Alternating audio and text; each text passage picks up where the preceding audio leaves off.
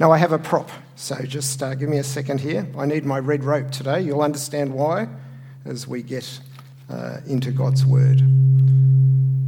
All right. Just going to talk for a few moments about the rope of hope. Even the word hope is something that pops up in our culture and our advertising, our songs. There's a lot of talk about hope, where you find hope, the need for hope. It's a big idea. I wonder where that just sits with you at the moment, what you put your hope in. We all need it. Certainly our First Nations peoples, 120 or so different languages in our country, they're no more the same than we are. And there's a lot going on. Hope is a big issue. We all want it, don't we? Especially when there's uncertainty, especially when things seem to be out of control, when the pressure is on. What a difference it makes to know the hope that God brings and is so sure for us. The Bible has got a lot to say about hope. And I was checking that out a little while ago, and I bumped into the Hebrew word tikva, which usually gets translated in the Old Testament as part of the original language there as the English word hope. Can we all say the word tikva? Have a go. Come on. Tikva. Can we do it again? Tikva. Okay, so you all speak Hebrew now, so well done. Interestingly today, the national anthem of the state of Israel is called Ha-Tikva, the hope. Interesting. Turns out the very first mention of the word tikva in the Bible is in our Bible reading today in Joshua chapter 2. So whether you bought a copy of the scriptures or you've got it on your phone or maybe later today or during the week, I don't know. This is a story that I guess many of us will know, but there's something very special that God puts together here which I want to share with you. Rahab was living on her own. Living in a room as part of the wall around the city of Jericho. Because of her profession, entertaining men in the way that she was, she sort of, I guess, would have been ostracised by some, known about, but her situation was certainly not just average, I guess. And this was the gateway to the land of Canaan, which God had promised his people. And it's now 40 years since the Israelites had just given up on God and refused to believe God's promise to them and wandered around the desert and had to learn the hard way again, just like we do. And now here's Rahab in this city of Jericho, and there's only two other of that generation of Israelites left. Remember who they were? Joshua and Caleb. There's a whole new generation now of God's people, and here they are. They've fled Egypt as slaves. They're on the verge of coming into the promised land. And Rahab would have been able to look out her window and see the Israelites camped out there just across the Jordan River, knowing they were probably about to hit Jericho. And I don't know about you, I wonder what you think about or what you see when you look towards the horizon, when you look out the window of your life at the moment. What do you expect today, this week, to come next? What's happening for you? What's happening for the peninsula? What's happening for our city, our state, our country, our world at the moment? Where is your hope? What is your hope? Who are you putting your hope in? Who's going to make things better? Who's going to sort it out? Well, Rahab and the population of Jericho knew that these Israelites were coming with a reputation. They knew that in recent times, no one had been able to stand against them. And we've got the Amorites and Bashan and Moab and the 5 kings of Midian. They'd all been recently dispatched by the Israelites. And now it's time for them to cross the Jordan River opposite Jericho. And Rahab can see them coming. And the city is in lockdown and in fear, and for good reason, because they know what is about to turn up. What does Joshua do now as the leader of God's people? He sends 2 spies to secretly check out the city. And they end up being sheltered by Rahab. And she protects them. Somehow they bump into each other. They have a conversation, and she's prepared to hide them from the king, from the authorities, so that people don't realise who they are. And she knows they're there. He knows they're there as king. She hides them under stalks of flax, drying on her roof. And verse 9 of our Bible reading today tells us that somehow she already knew that God had given her city over to the Israelites. And in verse 11, she recognises that the Lord, your God, is God in heaven above and on earth below. So there's a backstory here. We don't know all that's led Rahab to realise that. And so she does a deal. She puts her hope in a deal with these spies, and she asks that her family, which was probably estranged from her because of how she spent most of her time due to her occupation, she puts her own life and the life of her family in the hands of these two spies. And she helps them get away, verse 15. She lets them down outside the wall by a rope from the window in her house down outside. And what's the sign of the deal? Verse 18, the last verse in our Bible reading today, although the story continues right into Joshua chapter 2.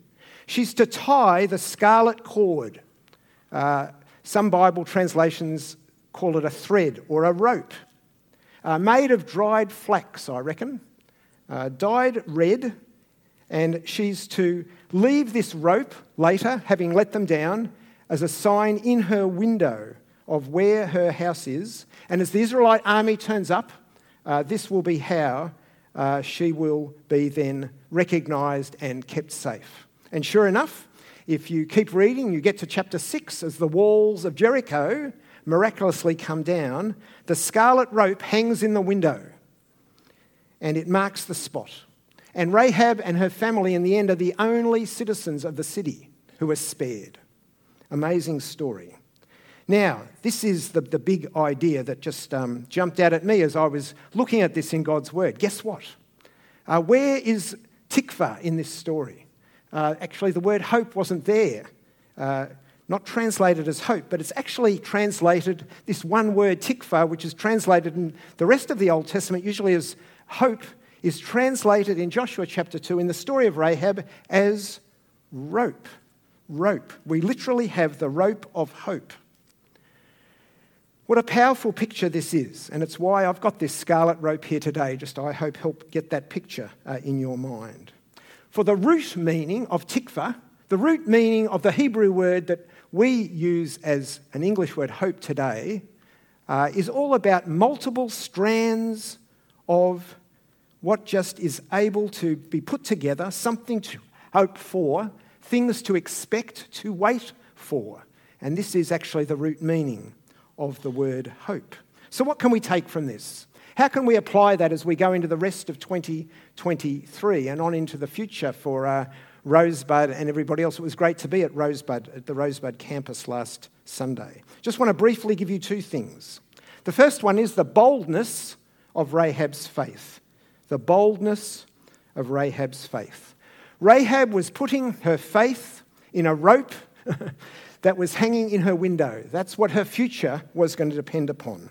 It was a sign of how serious she was, of how boldly she was trusting the answer to the predicament that she didn't ask for, that she found herself in the middle of, that things would work out. It was a guarantee that she and her family would be spared, that there was hope ahead for them. But she had to choose to tie that rope in the window and leave it there, no doubt, for a little while, ready for what was coming.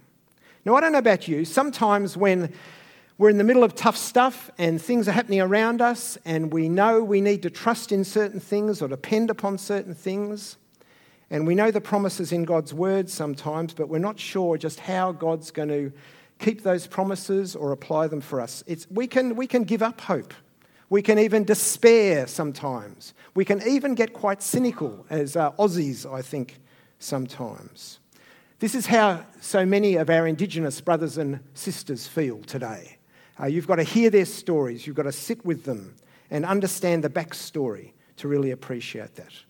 But not Rahab. I mean, she may have felt unworthy. She was effectively trapped in her situation and very helpless, really. But rather than just stay stuck there, she chose to look forward, to take a step forward, and despite all the risks of everything that was happening around her, she stood firm and trusted and followed through. As difficult as that was, and waited. So she boldly separated herself from the rest of the population. She put her faith in the God of heaven and earth. She'd already heard about what was happening in other places, but she chose to think that this God could connect with her. Now, I don't know if you feel hopeless at all today. There's all sorts of reasons why we need hope at the moment. Sometimes it's finding a job. Sometimes it's finding somewhere to live. Sometimes it's all the increases in the cost of living that we're hearing about so much. Maybe it's a health challenge. Maybe it's a broken relationship. But there's stuff that it intrudes and tests what our lives are about. Well, Rahab's story here, your story, our story, says that the story is not over yet. That we can boldly put our faith in a God who has not changed. And he sees it all and he knows it all and he's ahead of us and he's alongside us and he will not let us down. So the boldness of Rahab's faith. Then just secondly, the confidence of her waiting. Now, as certain as it was that the spies would keep their part of the bargain, she had to also, of course, wait, to hold on till the time came for her rescue and the rescue of her family. And what a great picture of hope this is, to wait at the window and, look out and see what's coming. Probably on her tiptoes sometimes. Do you remember the story of the prodigal son, the waiting father who looked into the distance, waiting for his son to come home? Rahab waits with confidence. She couldn't be sure of the timing. She didn't know how things would work out. And then she sees the Israelites come and surround the city and march around the city every day for 7 days. And then on that seventh day, they go around 7 times. And she still trusts that she has not been forgotten. That rope of hope still hangs in the window. And I guess if you know the rest of the story, you'll know that Rahab, as she came out of that time and she was saved, that the whole next sweep of history flows out of her lives in some ways. Do you remember what happened with Rahab? Do you remember that she married Boaz? Boaz, do you remember Boaz? The Boaz who she's the mother of Boaz. She doesn't marry Boaz. It's Ruth, isn't it? Boaz marries Ruth. They have a son, Obed. Obed is the father of Jesse. Jesse is the father of King David.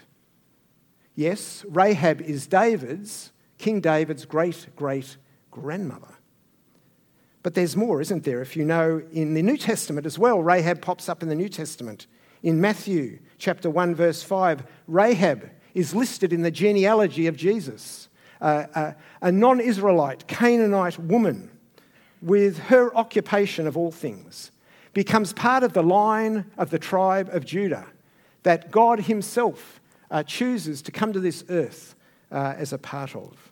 And in the great heroes of the faith chapter, in Hebrews chapter 11, Rahab actually gets a whole verse, which is more than King David gets in Hebrews chapter 11. And James, in the letter he writes towards the end of our New Testament, uses Rahab as an example of someone who puts her faith into action. This is one amazing woman who just continued to let God use her in the most remarkable ways. Who would have thought that could have happened? I'm sure she was just as surprised as anyone else. But she surrendered her hope to a God who she trusted, and he did not let her down. Sometimes we can think it's too late or it's too hard. Our Indigenous people certainly feel that it's too late in many ways and too hard. Some of them have given up. Some of us give up. Have you lost hope? Is it all over, you think? Well, only God knows what will flow out from our willingness, like Rahab, to take a step, to hang the rope of hope in our window in whatever way he asks us to. I wonder what that means for you today as you head off. You may feel you're just hanging on by a thread, and sometimes it gets like that, doesn't it? I've had times like that. A Rahab story tells us that a thread, if that's all you've got left, is enough, as long as you keep holding onto it and you keep holding onto God and put your hope in him and his character and his promises, and don't try to work it all out or take all the noise of our culture to overwhelm us. Keep holding on. Keep holding on to the rope of hope in confidence. And of course, there's a scarlet thread through the whole of the scriptures, isn't there?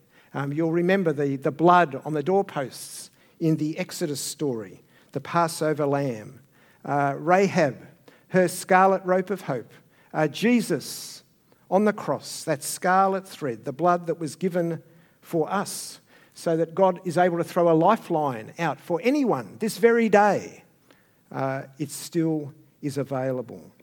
So let me encourage you today to take a step of hope, just as much as our Indigenous people are processing next steps. We all have a past, don't we? Our Indigenous people, sadly, have had a terribly traumatic past. But God wonderfully is able to release and redesign and refresh and renew and revive in the most remarkable, surprising, miraculous ways. That's why Beth and I, with a team and with you and with our Baptist movement all over this country, have not given up. And our Indigenous people have said, please, let's keep working it out together. Let's come alongside each other. Can I just pray briefly before we worship again? Lord, just thank you so much for your faithfulness. You don't give up on us. We confess that sometimes we give up on you. We get confused and lost and we don't know what's going on. And we think that, there just isn't much hope anymore. And the things that we've trusted or depended upon or anticipated just are not working out. Lord, help us, I pray, individually, together as communities of people that are seeking to follow you in this part of a city and a state and a nation and a world, Lord. Just help us to know what it means to live with our rope of hope still hanging in the window, I pray. In Jesus' name, amen.